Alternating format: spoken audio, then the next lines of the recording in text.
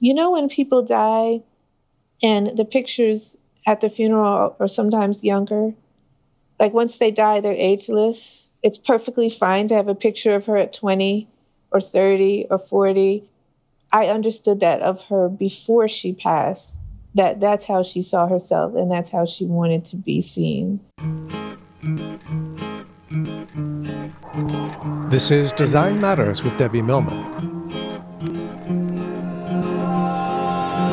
For 16 years, Debbie has been talking with creative people about what they do, how they got to be who they are, and what they're thinking about and working on.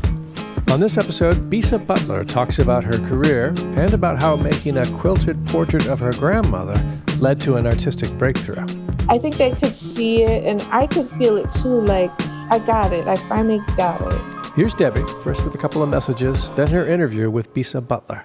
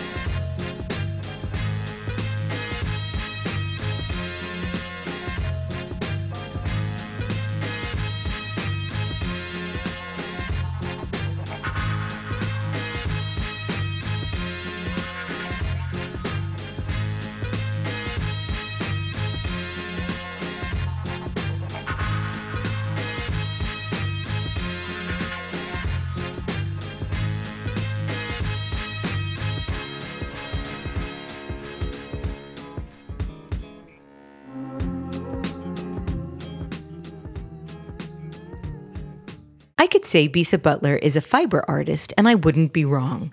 Her work is made of quilted textiles. But that's kind of like saying that Jackson Pollock worked in paint. Bisa Butler does extraordinarily vibrant quilted portraits of African Americans. Some are famous, like Frederick Douglass, but most are unnamed men and women who happen to have had a photograph taken before they were forgotten by history. But Bisa Butler has brought them back to us in life-scale images that stick in the mind and claim our attention and respect. She joins me to talk about her work and her career. Bisa Butler, welcome to Design Matters. Thank you so much, Debbie. I'm so happy to be here. Bisa, is it true you were named as the Artist of the Month at your nursery school? Yes, I was. I went to school in the 70s, so it was definitely like full-on hippie time. The name of the nursery school was Sundance School, just to give you an idea of what we got going here. and I was Artist of the Month, and I was so thrilled, but I had no concept of time. And I thought that meant art, like the artist of the school, like artist emeritus forever. Forever. And when the month changed, somebody else's name was up there. And I was so hurt. I couldn't understand. Oh. I understand you were allowed to draw guardian angels on the walls of your bedroom when you were 3 so that you wouldn't be afraid to sleep in your own bed. Yes. And you also won a blue ribbon in the Plainfield Sidewalk Art Competition when you were 4. Yes, I did. Yes. Was there ever a time in your history you can think of when you weren't being creative? I really can't. Like, as far back as I can remember, and I think that goes with most kids, though, right? They're drawing, coloring, and painting. I think the only difference is that I kept at it. You were born and raised in New Jersey. You are the youngest of 4 siblings, and your mother's family is from Louisiana. Yes. Your father left Ghana in 1960 and came to the United States with a scholarship to study and a suitcase with 1 shirt and 1 pair of pants. And he ultimately became a college president for nearly 4 decades. And you've said that you got your unwavering work ethic from him. In what way? Oh, my goodness. Well, my father would always drum that into our heads. No matter what you do, you have to be the best. If you're a street sweeper, you be the best street sweeper. And he told us so many stories about being a small boy in Ghana in the 1940s and what that was like to have to, the school kids used to sing All Hail to the Queen, talking about Queen Elizabeth, because Ghana wasn't a free country at the time. They were still colonized. So he just talked about what that was like and the struggles that he went through as a child. His father died of appendicitis when he was about 11. And he was at boarding school. And he caught a bus home. He had heard, they told him, your father is ill, you need to go home. And it took him about, I think he said about 24 hours on the bus. And by the time he got home, the family was on their way back from the burial. Oh, my God. So somebody, after his father passed, the family split apart. And his mother, my grandmother, couldn't afford to take care of the children. She could only keep the baby with her, and they were 5. And 2 of his sisters were married to I think he was a 60-year-old man. The same sisters were married to the same, two different sisters were married to the same man? 2 sisters to the same man. They were 7 and 8, mind you. They weren't adult women. Oh, they my were little God. girls. And the family was so devastated financially after my grandfather's death that my father always had it in his mind like that was never going to happen to his family. He said he used to pray every night that he lived because he wanted to take care of his children. And he's still alive now, thank God. And he's still advising me every day. He looks at my Instagram, like he comments, and he comes to all my exhibits. And so I grew up knowing that it was kind of like that do or die, like you must do well. He must be so proud of you. Yeah, he is. He is. I mean, he steered us, all of us, towards education because that was his way out of poverty and out of despair. And he tried to guide me into being an architect in my undergrad years, but it just was not working out at all. I got a scholarship to Howard University, and I showed up at School of Architecture. And I remember this big project I did. They had us design some sort of building. And I had this idea that I was going to use a black board with white pencil because I wanted to flip the script. And I was trying to inject some kind of creativity into a project that didn't really interest me. And I worked so hard on this thing. And I remember one of the professors saying mine looked dirty because he didn't like the smudge of the white. And they gave me a C just based off of that. And I was so wrecked and angry and despondent that I called home and I told my dad, I'm going to lose the scholarship because I can't stay in the School of Architecture. And how did he respond? What was his sense of what you could do instead? At the time, Howard's tuition, I think, was $10,000 a year. And now I think it's $48,000. So it was relative. He was disappointed, but he knew me. I was the youngest, and I was always really headstrong. And I remember him being like, if you feel like this is what you need to do, okay, but you're going to go into education. He wanted to at least know that I could teach art and that I wasn't going to be a starving artist. That was his fear. And that came from his childhood, literally starving. Yeah. I want to talk a bit more about your college experience and what happened, but I have a few more questions for you about your origin story and growing up in the family that you did. I know that you came from a family of people who knew how to sew. Your grandmother, your mother, and all 6 of her sisters knew how to sew. Yeah. They weren't quilters. They sewed out of necessity to enhance their homes and their wardrobe. Did you first learn how to sew as a little girl, or was it something that came later? I learned as a little girl. I remember my mother always having a sewing room. I don't know if you recall that, like in the 70s, every woman had a sewing room in their house. Well, my mom did because she was a seamstress. I grew up and she was making people's clothes for a living. Wow. She had ads in the Penny Saver, and people would come to our house and she'd do fittings. And that's awesome. Most of the people that she ended up making clothes for were people that couldn't buy conventional clothes for any number of reasons. Yeah. So that's what I grew up with. And she'd make little drawings of each outfit afterward, like fashion drawings. Right. And that's how I learned how to draw, because I would make them with her. Oh my gosh, I love that. Well, so yeah, I guess similar to that, although my mother, she loved French fashion. We always had like Elle magazine, Marie Claire, but she grew up in Morocco. They all did. So we would have like the French Marie Claire and Vogue, and we would see these Charles Jourdan and Christian Dior dresses. And then she and her sisters would make them. So she'd be sewing.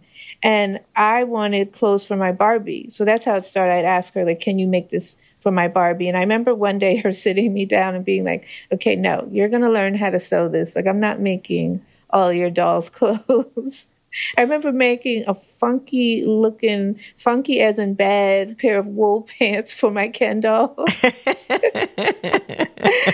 They had like no elastic. They had like the whole stovepipe thing going. But I think, if I can recall, that was the first thing that I sewed.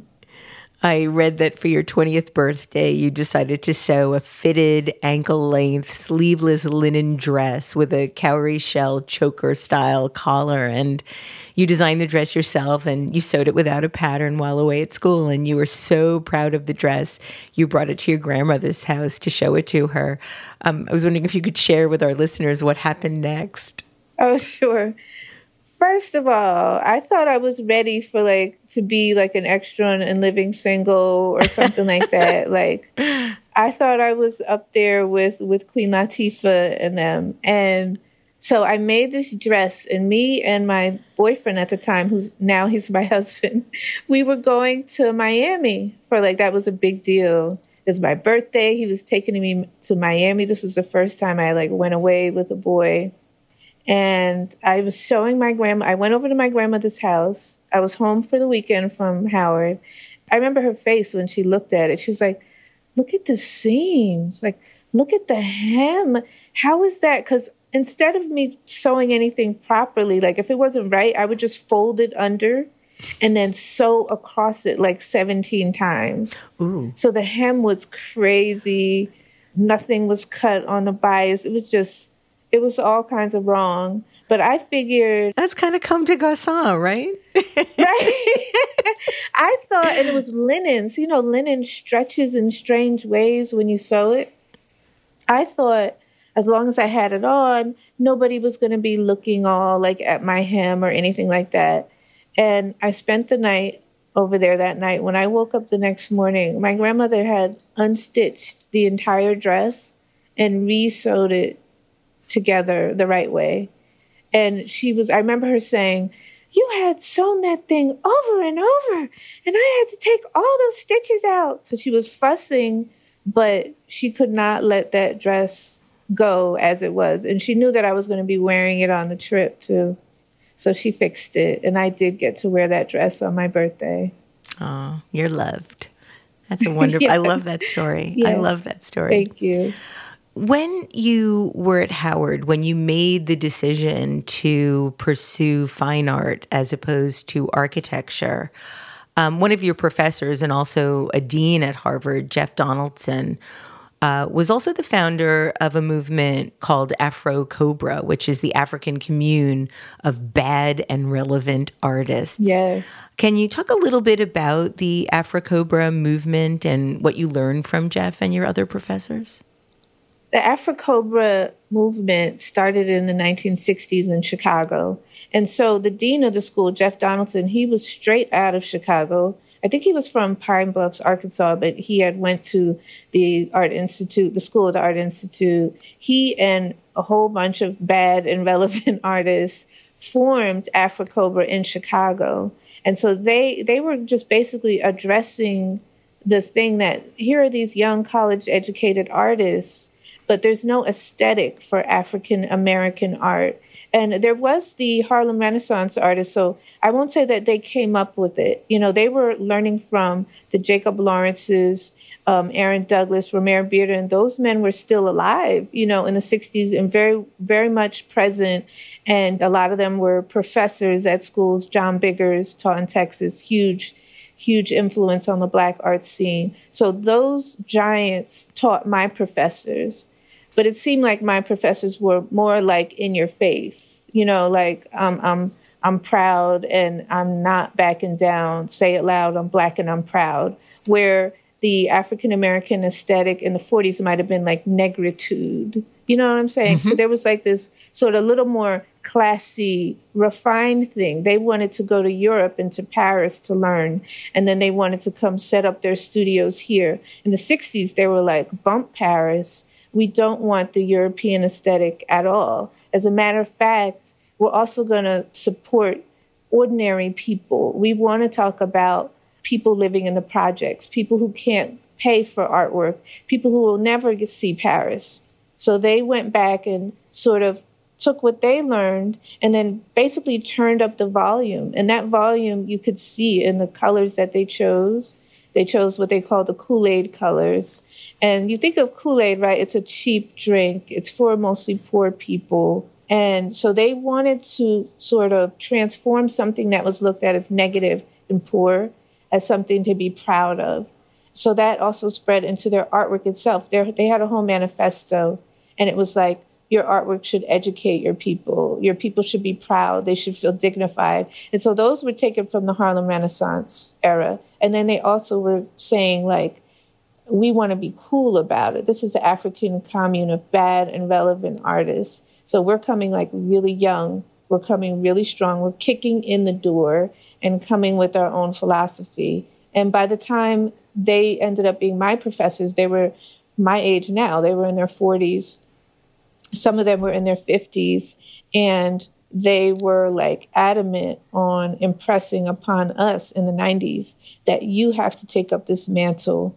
Our people are still struggling, and we see that we're still struggling now. You know, African Americans are often miseducated in the American school system, and they're not often taught about their history. So if you're an artist, you have an obligation to make your art accessible to the people. That means like make a mural or make like inexpensive posters. And when our people look at the artwork, they should always feel good about themselves. To counteract looking at the Brady Bunch, you know, and you're not there, or Leave It to Beaver and you're not there, you know, or straight up Tarzan when you are there, but you're portrayed like a wild, ignorant savage. So this is your obligation when Black people look at your art, is to refute all of the negativity that is being shoved in our faces by mass media. One of the things that I was so fascinated by in researching the Afrocobra movement was the notion of painting on Black canvases instead of white canvases, or using yellow to lighten a color palette as opposed to using white. Can you talk about some of those very conscious and deliberate choices and what that meant or means? Sure. I think at that time they were trying to almost be like, they wanted like an all Black everything. So to be even as literal as saying you're having a Black canvas. Now, what kind of paint are you going to paint on there that's going to be vibrant enough, that's going to have the same effect? How are you going to build depth out of this inky darkness? And that can also be understood, like myself as a dark-skinned woman, I would have been told, and I was told, especially in the 80s, don't wear red lipstick. You know, you're too dark for red lipstick. You never wear yellow because it makes you look too dark. You know, you wanted to wear colors like I could wear like blue or purple. So I think that they were trying to reinvent what it is to paint in a Black way, in an African American way. And as far as saying, like, you cannot use white to lighten the skin, I mean, you can look at that aesthetically. Even European artists in the Beaux-Arts tradition, they follow that as well. Some. But by saying, like, if you add white when you're trying to lighten up a skin tone, the person looks unnatural. You know, we all have blood running beneath our skin. So what if you used the light pink instead? What if you used yellow? What if you used orange? You know, just that idea that white is not going to work for us aesthetically, but they're also rejecting it, like, philosophically, that we don't want to use white anything. We want to use all Black and all colors all the time. Despite getting a fine arts degree in painting and graduating cum laude, I understand that you struggled to connect with painting at that time and to find your own voice. What do you think was happening at that time? I think it just wasn't me. I thought, okay, I like art. I like to create, so I must want to be a painter. But you know, when you're in high school art class, you have a couple of painting assignments, but it's not like you spend half a year painting. So I had never been in a studio course before. And I would, like, look to the left, you know, and look to the right. I remember there were these cool ass kids who had their style already and were doing these funky things. And I wasn't. If the professor said, paint the person next to you, then that's exactly what I did. I was very literal. And I wasn't able to just freestyle and go off in these tangents. I remember one time our professor had a model. She sat in the middle of the room, and I forget how she posed, but, you know, some kind of basic pose. She sat on a chair and was leaning in her hand. And so I painted her just like that. And then at the end of the class, it's a 3-hour class. You turn your canvas around. My friend who was sitting next to me, she had put, like, little Bantu knots in the model's hair. She had all these colors, like, popping out and around her. And I think that was one of the pivotal moments where I was just like, I don't have this.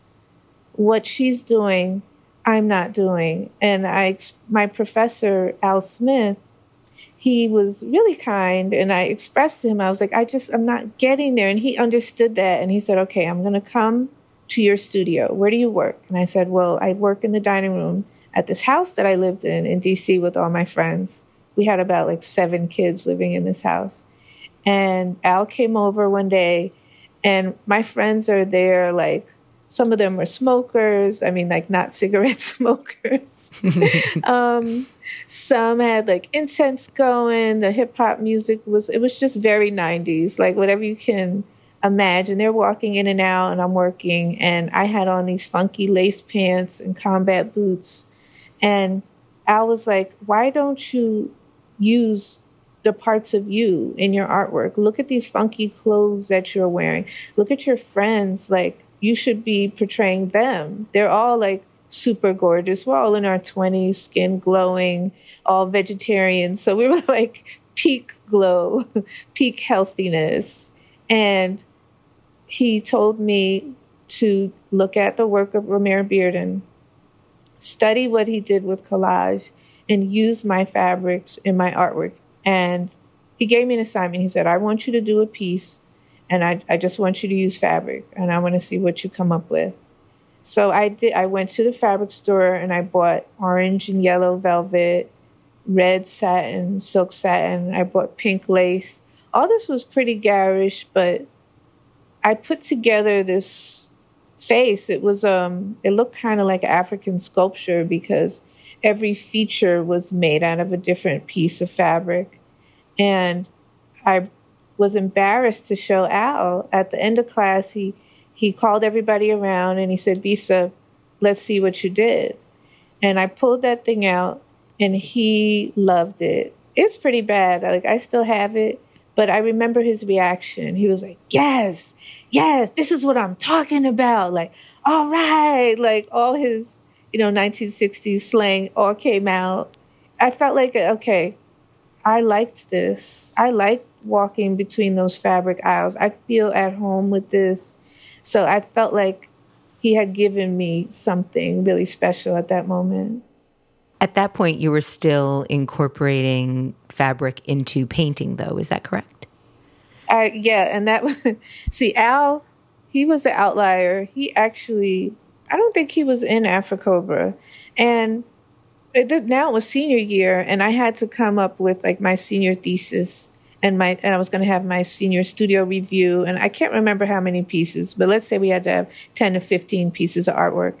And I knew that I had to have some paint on there because it was a painting degree. And there was mixed media, but that wasn't what my degree was in, and I didn't want to have to start that thing all over again. So I was gluing on a canvas and on board. I was painting and then adding fabric pieces, collaging them on. They almost weren't going to graduate me because one of my professors was like, I don't know what this is. You're supposed to be a painter, and this ain't paint. And then Al Smith, and I think there were 2 or 3 who were on my side, he was like, she is painting. She's painting with fabric. And then it got so bad that in that review, they usually tell you right then, you know, you gotta, I think the top score was, say, a 5, right? Like an AP test. You got a 5, or you got a 4, you got a 3. They tell me I need to leave and go home because they have to deliberate on this much longer, and they'll call me later in the evening. And I also was 5 months pregnant at this time with my daughter, who is now 24. I was just like, you know what? I'm not going to be back in September. I'm going to be a mom with a newborn. I'm 20 years old, so I'm not going to be back anytime soon. And I went home, back to my house with all my friends, and I did get a call later, and they told me that I would graduate. But I just remember even getting that call, I didn't feel a tremendous sense of relief. I was just like, oh, whatever at that point. Yeah. But they regret that now. Who knows? I guess. Because you were 5 months pregnant with your first daughter, at that time, you found yourself overcome with unbearable nausea at the smell of paint. How were you imagining your future, not necessarily ever being able to paint again without getting nauseous, without being sick? I was so into trying to be a good mother because I was so young, and I graduated, I think, May 15th, and then me and my husband got married May 20th. So my whole mind was on, I'm going to be a mother, and I'm going to be a wife. And the smell of oil paint is so strong. You know, you have to clean your brushes with turpentine, using paint thinner to thin out your paint. Everything is toxic. The paints themselves, like the names of them, like phthalocylene green and cadmium yellow, like all that, they're seriously toxic chemicals in the paint. And I was reacting to it. Like even opening up a cap would send me like retching. So it was very hard to finish those last paintings. So it was emotionally, I was done with it, and physically, I just couldn't manage it. And then after having that bad experience, I remember thinking, I don't care if I ever paint again. I guess I won't be an artist. I can design clothes. So I was making clothing and sewing while I was pregnant. But I really just kind of given up on the idea that I would have a career as an artist. And then I thought, well, I could focus on teaching. And so that's what I did. You know, I eventually, after my daughter was a little bit older, I went to grad school and I started teaching art. Yeah, you earned a master's degree in art education at Montclair State University. But it wasn't until you were studying for your master's degree in education that you finally made your first quilt. What motivated that, and what was the topic matter? That first quilt in grad school was actually, what I loved about Montclair State was, even though I was graduating with a master's in teaching, they had prerequisites. Like we had to take jewelry making, which we didn't have at Howard, and then we also had to take fibers. And I would say that I felt like Howard didn't want those crafts courses because they wanted this African-American aesthetic, but it was also this feeling like we want to get away from stereotypical old-time Negro crafts, if I'll say that. So I think that they felt like fibers, quilting, basket making, knitting was something that people did on plantations or something that people did down south. That was an uneducated thing to do.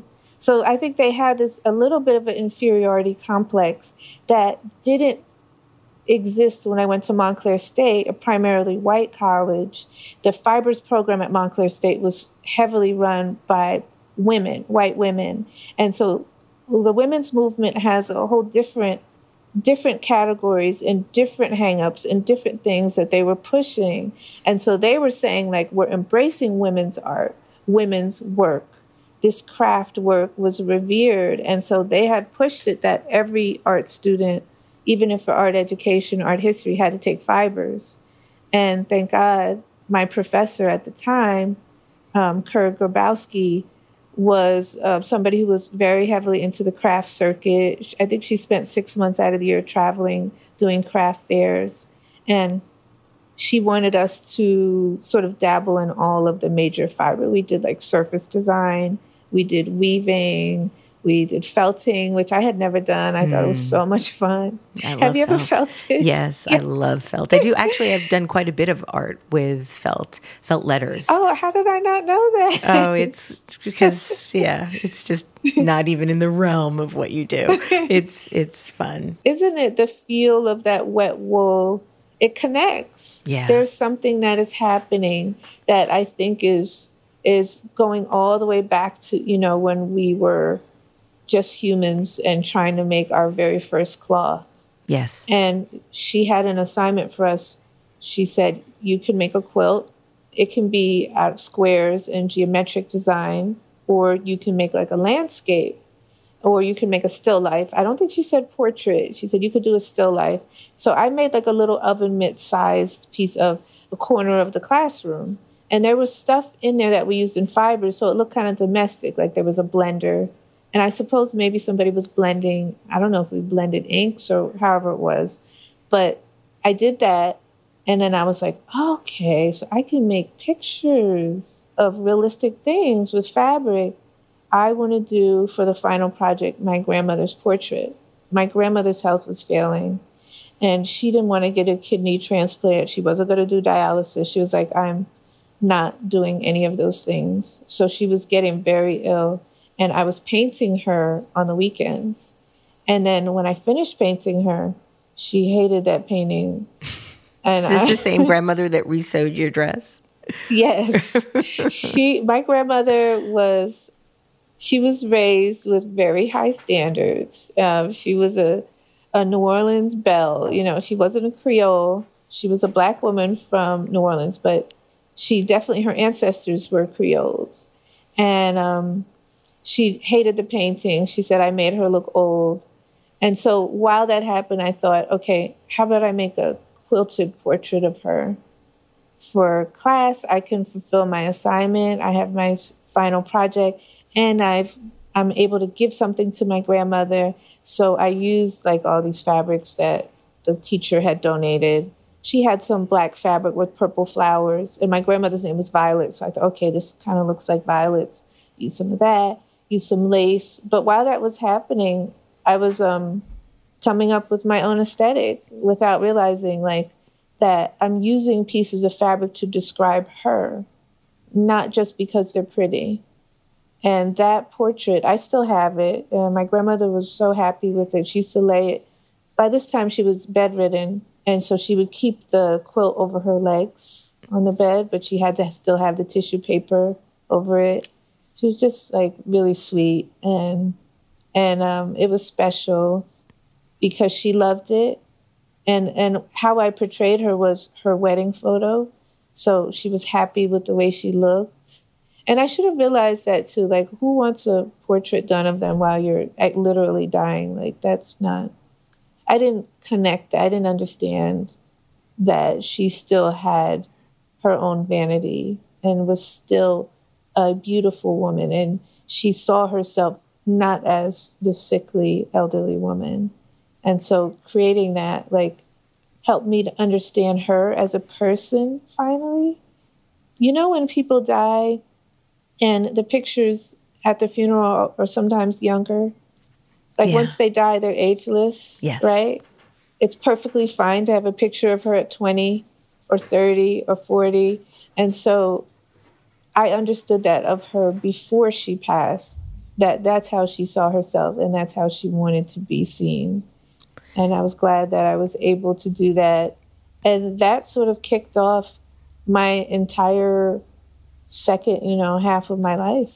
Sort of reminds me of Lee Krasner's response when she first saw Jackson Pollock's strip paintings and said that he had found his voice. Did you have a sense of this being, this moment, this big breakthrough at that time? Yeah, I for sure. My grandmother was so proud. And so she made anybody who came to visit her look at the piece. But my mom was one of 10. So I have a lot of aunts and uncles. And so all of their responses were like, you did that?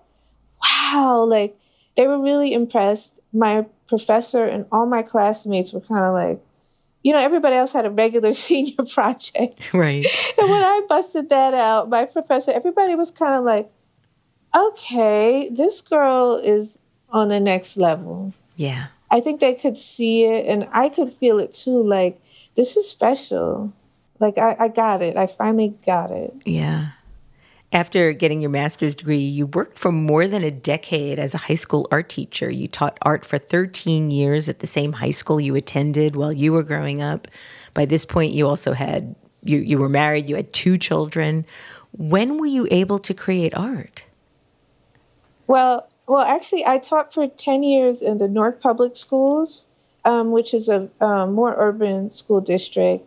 Our kids there were really, I would say, a lot of their parents are going through economic hardship, or at least more than 50% of them.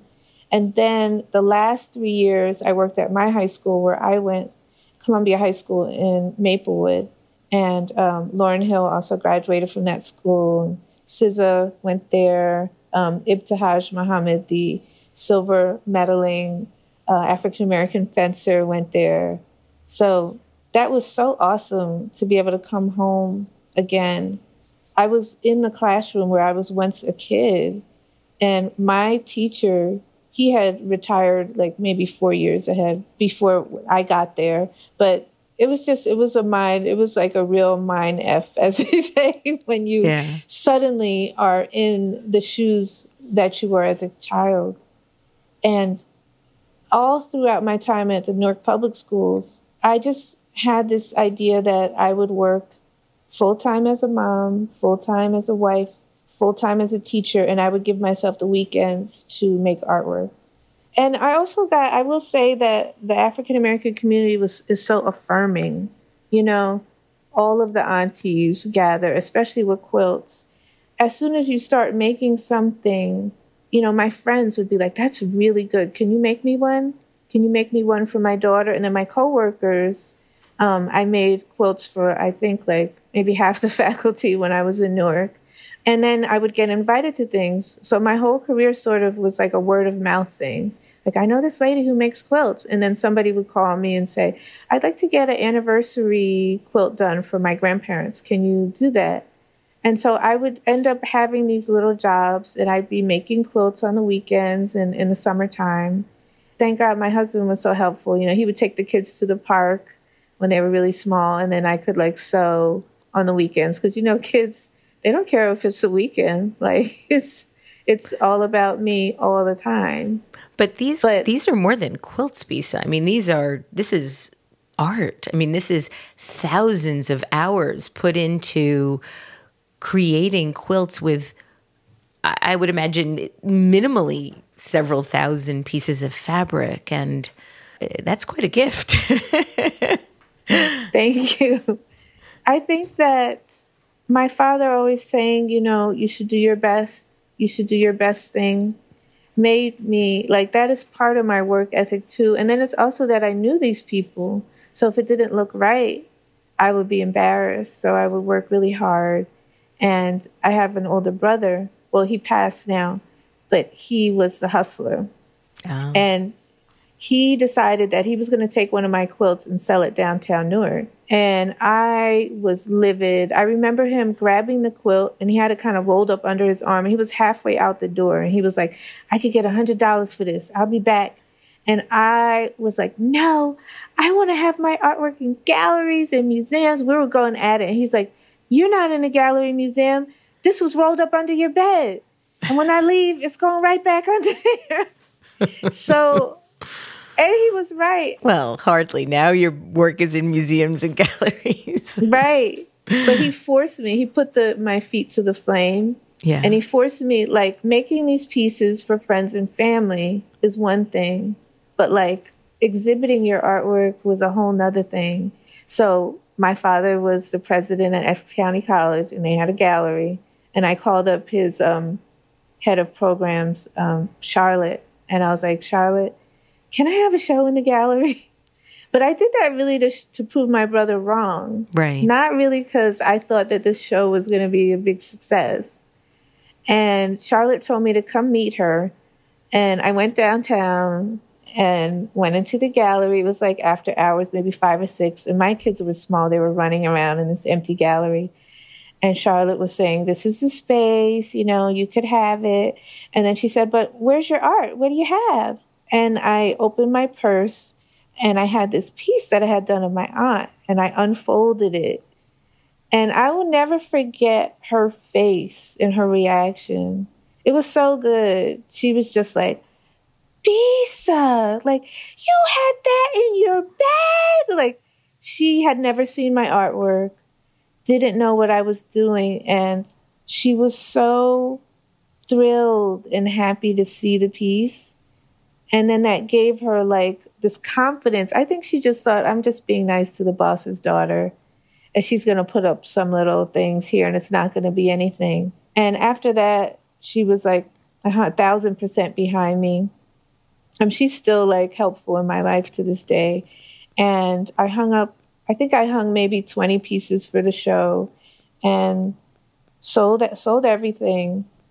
Although I'm pretty sure half of the things were bought because I was the boss's daughter. Well, they must be very happy now. Yeah, I think so. But then half of the folks, I do recall, like, the feeling was genuine. They were happy to buy a piece. At this point in your career, your quilts weren't life-size. Now they are. What made you decide to feature the full body in life-size? I started making my pieces bigger and full-bodied, I think, when I started working with Claire Oliver, the Claire Oliver Gallery in New York. The great thing about Claire is that she actually comes over and sits with me in my studio, kind of like Al Smith. Wow, I didn't even realize that till you asked that question. And actually visits with me in the studio trying to get the vibe of what I'm doing. And when we first started talking, she saw my smaller pieces where they were all like about poster size. She asked me, if you were to be full-time, what would you do? And I said, I would definitely make pieces bigger. Because I almost felt like the small pieces they represented the time that I could spend on them. I had a weekend and I would have an art exhibit, maybe let's say an art exhibit at a local church. So I needed to make the sizes that I could complete. And so even contemplating the idea of being full-time meant that I could make things full size. And I did experiment with making things even really, really big, like let's say a 6-foot-tall piece that's only a person's head and shoulders. And I found that size for me was too big. I couldn't manipulate the pieces the way I wanted to. So then I scaled it back and I thought, okay, I'm going to try making images of my friends' children. And I really wanted to impress Claire with what I had come up with, right? Because she was thinking about signing me. So I asked my friends send me pictures of the kids. And I picked, I think, about 5. All the little girls were about 5 to 8. So I made these pieces. And then the next time that Claire came by, I had these life-size pieces of these little girls. And I could tell she was all in. I had hit the stride again, like, okay, I got it. They need to be life-size. I don't need to make them gigantic. And I don't need to make them too small. For me, the smaller it is, the harder it is, actually. Because you have to make those small stitches. Right. The small stitches. I mean, an eye, if it has 20 pieces, but you're using an 8.5 size piece of paper, like, what size is that eye? It's like microscopic cuts. So, and I also found like life size makes it like 1-to-1. Like they feel more real to me, more present. You also work from photographs, and you often work from historical photographs. Talk about why you do that. I love looking back. I've always been somebody who looks at the past and is interested in it. And the time that I spent with my grandmother, all her photos were black and white. And I loved hearing about my mother's life in Morocco and hanging out with the princesses. My grandfather was a U.S. emissary, which is very like a black man in the 50s taking his family to live in Africa was not really, it wasn't common, I'll say that. And because of that, they had a lot of access to all kinds of diplomats and royalty. And I loved hearing about the photos. And then my grandmother's people were the Creoles in New Orleans. And that was like, early African-American middle-class free people in the time of slavery and after. A lot of them were mixed race people. And the Creoles had their own class. I did some research lately. I found that some of my ancestors were actually slave-owning Creoles, which is just like, what the hell? That's a whole nother ball. But I grew up looking at photos of Black people dressed very nicely, living middle-class lives, putting their best foot forward in photos. So I'm very interested in that. And I stayed, as I transitioned from working as a teacher and making quilts of my friends and family, I started thinking about, what do I want to portray? And I started thinking about vintage photos and my extended African-American family, and then not just African-American, but the African diaspora, because I myself have roots in Ghana. So that's what I'm interested in now, working from vintage photos. And then that query helped me stumble upon just like thousands of photos that are just unidentified in the databases, in the National Archives, in the Smithsonian Archives. It'll just say like Negro ball player or Negro washerwoman or Negro school children. So that became the thing that I was like, oh, this is not right. Because these photos, a lot of them are taken in the 40s and the 50s. Their families are still around. Even if the photo was dated 1890, the families are still around, but these photos are lost to them. And I start looking at a photo. Let's say I choose a subject, right? And I see Negro washerwoman. I start looking at her.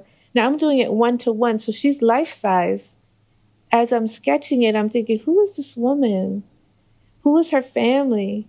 What was she really like? And so I'm trying my best to pull it out of the photo and give her back the identity that is there, but it's being ignored or being passed over. Makes me think of the Susan Sontag quote, "A photograph furnishes evidence." Yeah, I think about it personally. If somehow, like sometimes we throw away old photos. You've had a relative who passed, you got to clean out their house. What if one of my photos were in there and it got put in the database, Negro woman making art. No, Negro woman sewing. How about that? How would I feel about that just being written off as basically nothing? You're almost like the spectacle, or maybe we're almost back to the human zoos at that point. I'm not a human being, and how I would want an artist to approach my photo 100 years from now. How do you find and pick and use the fabric in your pieces? Actually, I just went shopping today. So that's a great question. But I finally started zeroing in on what is, my aesthetic. My mother and grandmother were dressmakers, so I use a lot of dressmakers fabric, and I go to local fabric shops. And because I live so close to New York, the garment district is just like my backyard. So I'm getting brocades and silk chiffons and silk damask. I can get all of the fine fabrics that I grew up using the scraps to make my Barbie dolls fantastic clothing. And then I'm pulling in my father's side, which is the African fabric. In Ghana, they're famous for making this fabric called kente, which is a heavy woven fabric. And the European businessmen back in the 1800s came through Africa, and they saw the colors and the textures, but they were able to capitalize on that and make a cheaper fabric and a lighter fabric called Dutch wax. I think they had Indian cotton and then European printers, and then it was sold to the continent. And it's been popular in Africa since probably before World War I. And I use a lot of that in my pieces because the African women, they don't just, let's say they make a fabric that has something that looks like, there's one that it has this little wavy figurine on it. And then it goes to the marketplace, and the African women call that big lips. And so that fabric is known as big lips. And I don't know if you wear that if you have big lips, but it's like an affirmation. Even though that was not the original intention of the European printer, this is what it's called. And then these companies, like Vlisco is one of the big companies, I think they're the most well-known, they actually will go back and name that piece Big Lips.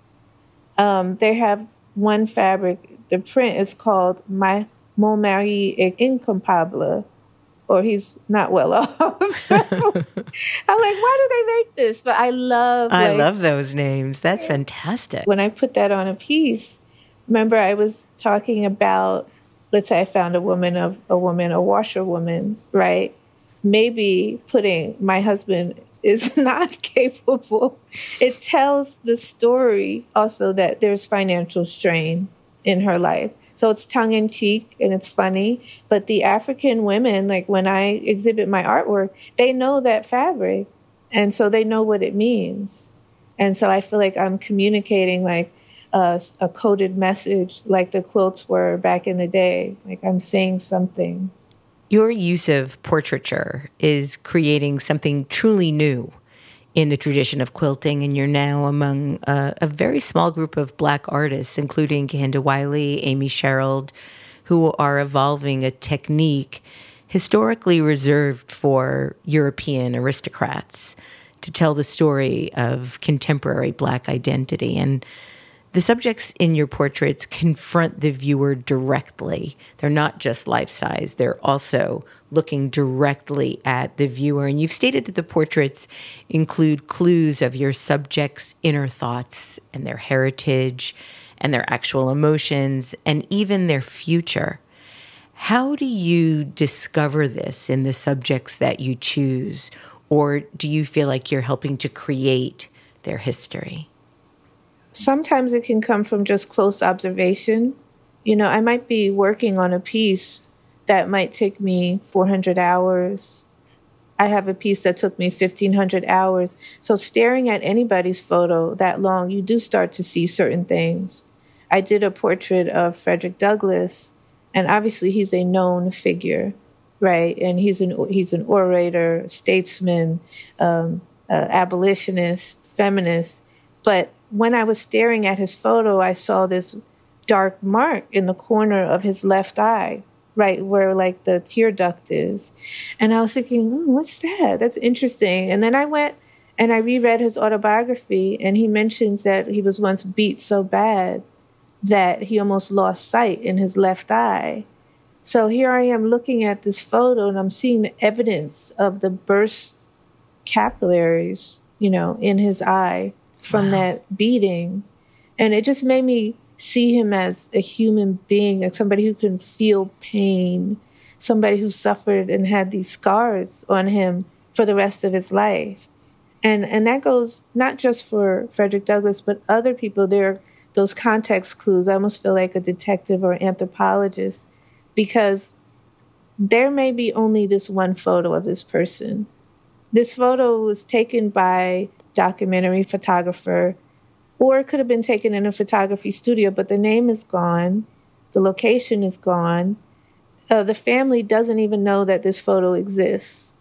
What can I glean from observing it? Look at their clothes, look at how they're dressed, look at their nails, look at their hair. And so I'm looking at these things, trying to figure out who are they really and what can I add. I don't always know. I had looked at a photo of a man.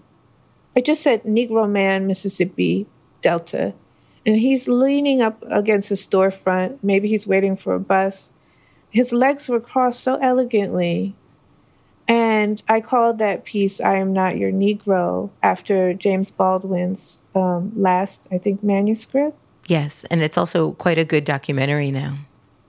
Yes, right.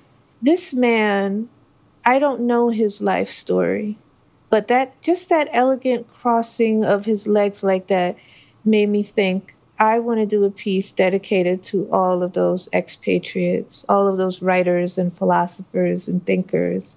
And so while this man is not James Baldwin, there was something there in him, but there was a grace to him that you would not expect from a guy. I mean, he has holes in his pants, they're patched up. His hat, he has like a boater hat, straw boater, it's ripped.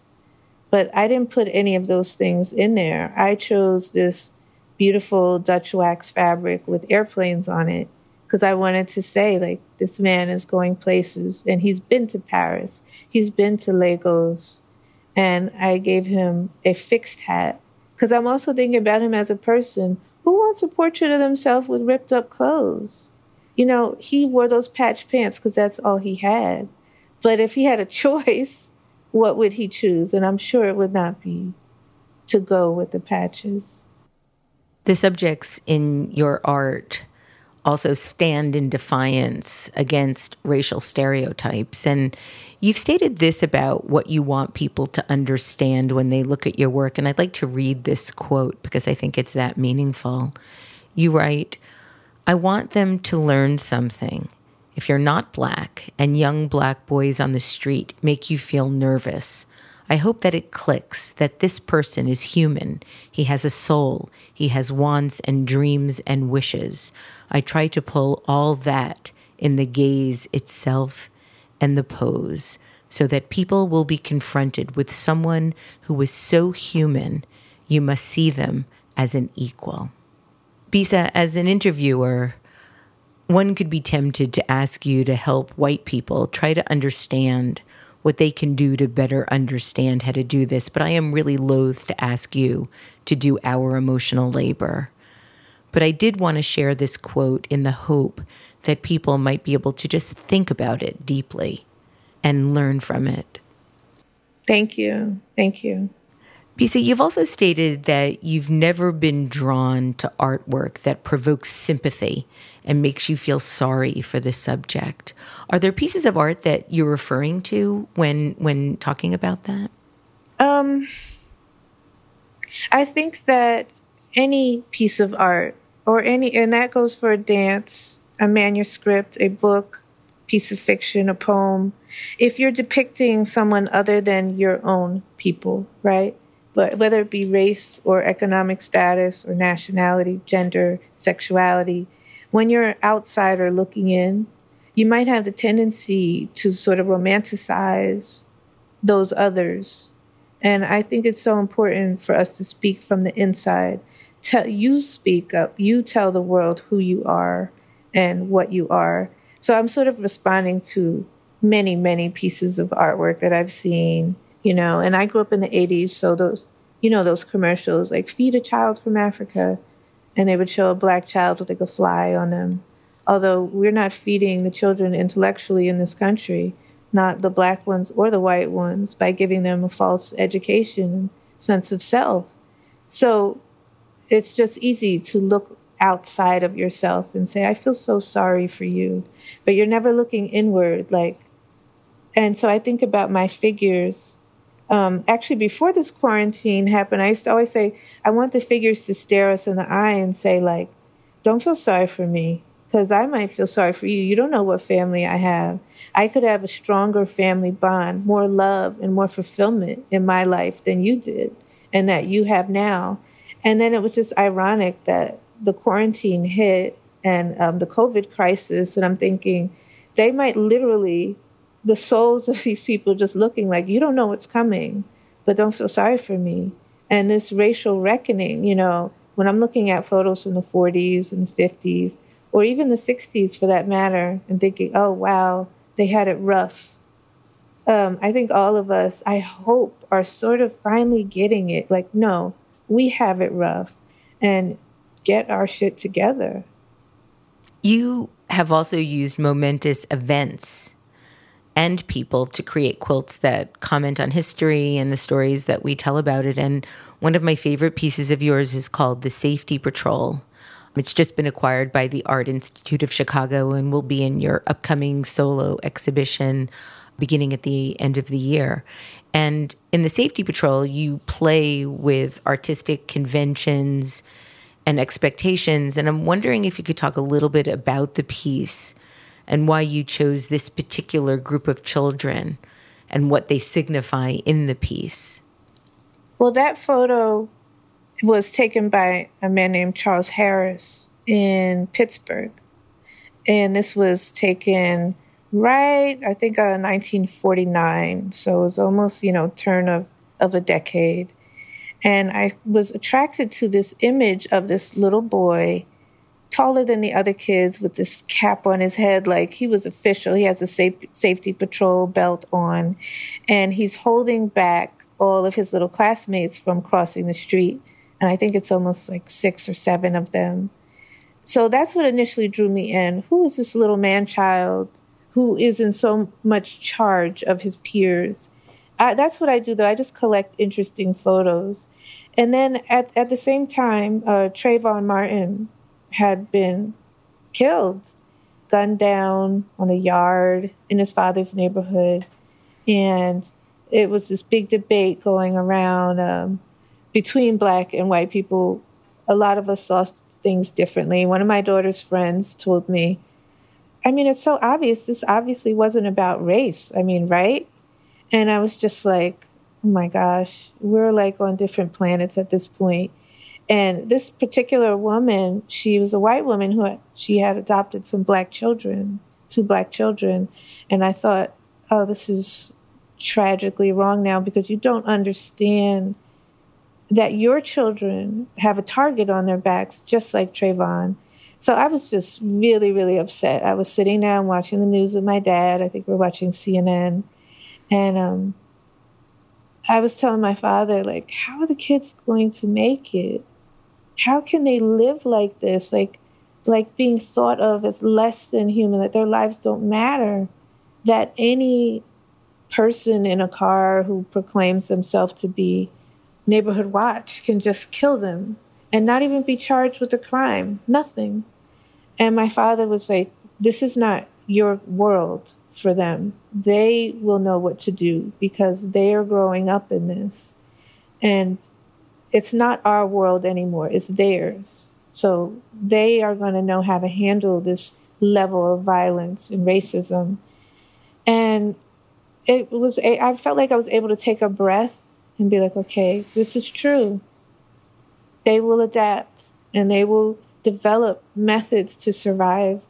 And I thought about that photo that I had found of that little boy, and it reminded me of that saying, it's a child who will lead them. So the adults, we can be confused and terrified, but they're ready. And I was compelled to portray each child and show that they're all individuals, right? The boy in the middle, his arms are spread out, sort of like in a protective manner, but it's also sort of sacrificial, like a crucifix, He's sacrificing himself. If a car comes by, he'd be the one who would be hit because he's further out and he's holding the other children back. And all of the fabric I chose on them, I was trying to give them each a personality, You look at their faces, some are shy, some are sweet, some look like little tricksters and the jokesters. And I want people to see, like, each one of them are valuable. Each one of them are individuals.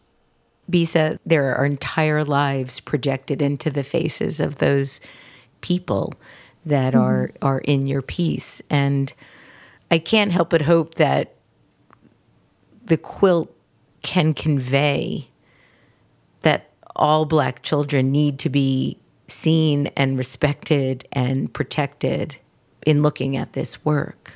And one more thing, I'll say that the boy in the front, I put his safety patrol belt, I switched it out and I used a piece of kente on there, and that's sort of a nod to my father in Ghana.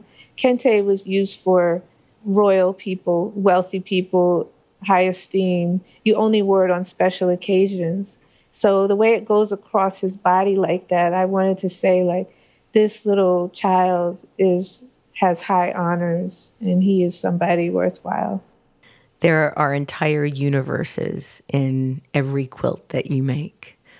The last thing I want to ask you about is your big solo exhibit that is happening at the Institute of Chicago later this year. I believe that it's work that is moving from the Katona Museum. Is that correct? Yeah, that's right. The Katona Museum and the Art Institute of Chicago are working in partnership to present my work from my very first piece. I'm going to be showing my piece that I made of my grandmother. Oh, good. And then going all the way up to pieces that I just finished this past winter. And it's about 25 pieces in the exhibit. And you'll be able to see sort of that evolution of me doing just faces and then doing faces and torsos and family friends. And you'll also see my style get more precise. And even now through the quarantine working, I've gotten better in portraying minute emotions and expressions, very subtle. And I'm really excited about it. I cannot wait to see it.